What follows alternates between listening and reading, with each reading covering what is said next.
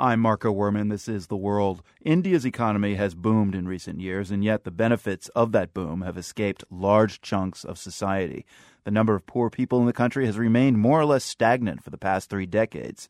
One program that aims to change that was recently launched in the Indian state of Rajasthan. The goal is to help today's children get ahead economically, and it starts with an unusual request at school. The World's Ritu Chatterjee has the story. Some visitors have arrived in a public school in the village of Deoli. They gather in a classroom with a group of 1st through 5th graders. They give each child a small yellow plastic bag. One visitor, a young man named Dayanand Kesri, addresses the kids. Look what's inside your bags and take out each item one by one. The kids remove the contents of the bags.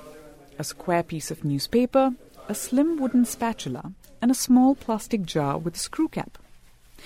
The presentation soon takes an awkward turn. Another visitor, a man named Ayan Chatterjee, holds up a piece of newspaper, places it on the floor, and squats over it.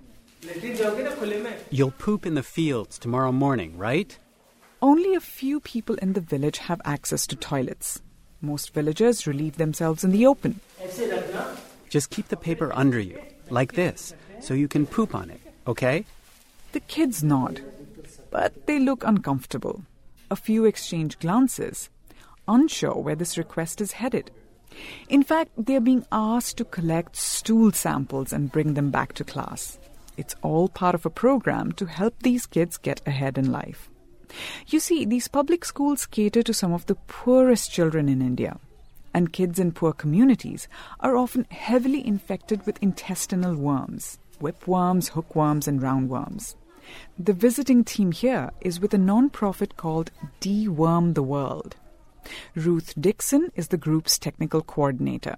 We do an initial assessment of how many kids have worms, what worms are around the state and what their prevalence is. And that's what the stool samples will reveal. Dixon says the government will then use that information to come up with a plan to treat kids in infected areas. But what does giving medication to kill parasitic worms have to do with lifting people out of poverty? A lot, it turns out. Kids with long-standing worm infections are lethargic and anemic and often miss class. So, Dixon says deworming children dramatically improves their education. We see increased attendance at school, increased concentration, and a lot more educational years in children that are regularly dewormed. In the long run, Dixon says this improves the children's economic prospects. And this isn't just an assumption. Economist Michael Kramer of Harvard University has demonstrated the economic benefits of deworming in a long-term study in Kenya. This study was done in western Kenya, near Lake Victoria, an area called Busia. Busia is poor and rural. In 1998, a non-profit began treating all school children in the area for worm infections. The deworming program was launched in stages. It was only by the 3rd year that they were able to deliver medication to all schools. So by the time the program was fully launched, kids who were treated in the 1st year had had more than 2 years of worm-free existence compared to those treated last. Kramer says that the benefits of those additional worm-free years persisted for those children who are now adults. They have better self-reported health. They consume more meals each day. They're more likely to grow cash crops. They spend more time in entrepreneurship, more likely to start businesses.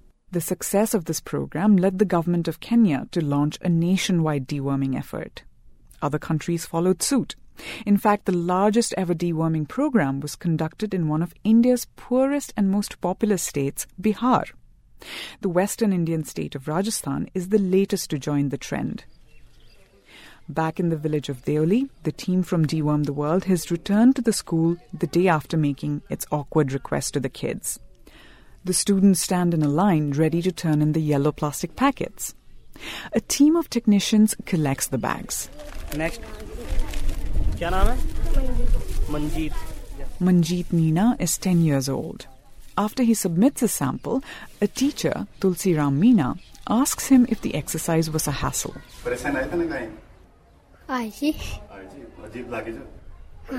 Yes, he says, it was a hassle and it felt strange.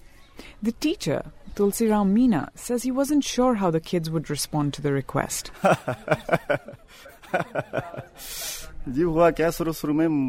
Well, he says, initially I wasn't sure if the kids would bring back samples. But he's pleased that the students cooperated.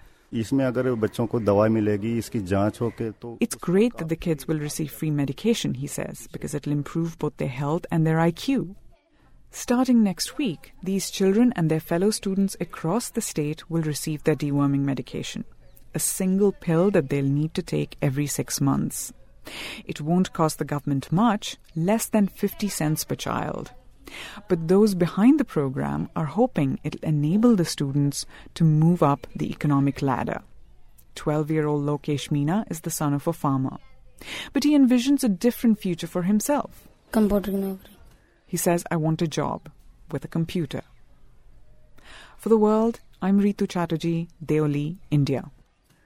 You can visit Rajasthan and the public school in Ritu's story. We have a slideshow at theworld.org.